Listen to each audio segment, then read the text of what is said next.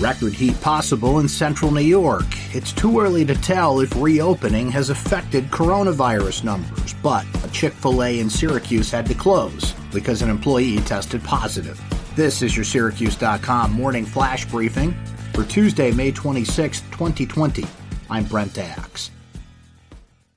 Once again, it seems like central New York jumped from winter right into summer without much of spring.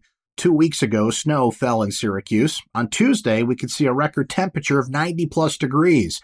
The current record for May 26th is 90, set in 2011. The National Weather Service says we can meet or exceed that. It's going to be mostly sunny and calm. There's a slight chance of thunderstorms after 3 p.m. Tuesday. The weather will be warm and humid the rest of the week with temperatures in the mid-80s each day through Friday. Starting Saturday, high temperatures will hover around 70 degrees.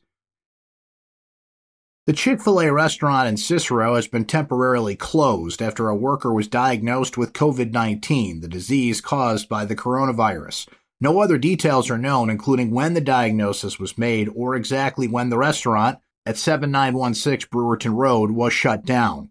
It's been open for takeout only since the coronavirus pandemic forced the closing of restaurant dining rooms across New York State in mid-March. The company did not provide any indication of when or if the restaurant would resume its takeout business.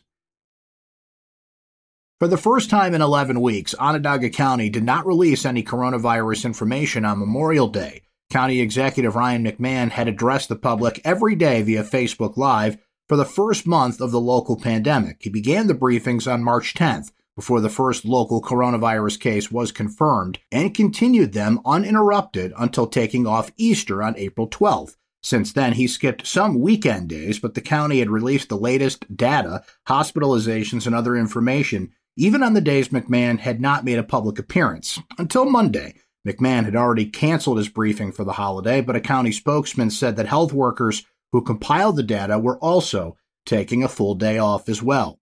As of Sunday, there had been 115 deaths and 994 recoveries in Onondaga County, with nearly 2,000 people in isolation or quarantine. The county executive will return for a briefing on Tuesday.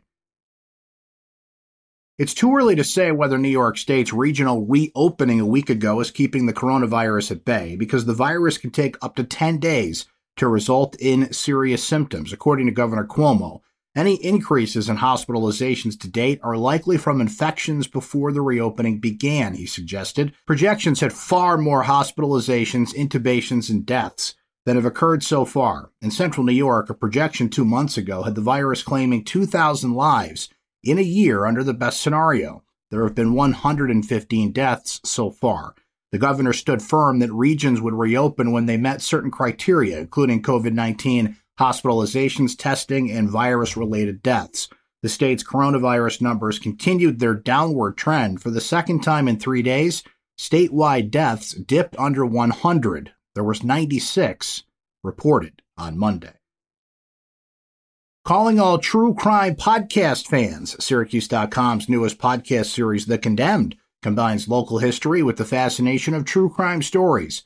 The Condemned podcast will tell the stories of 5 men, each sent down the last mile to be executed in a machine that was invented in upstate New York, the electric chair. Our podcasts are available on all the popular platforms, including iTunes and Spotify. The first episodes will be released June 1st. That's your Syracuse.com morning flash briefing for Tuesday, May 26, 2020. I'm Brent Axe. Stay safe and enjoy the rest of your day.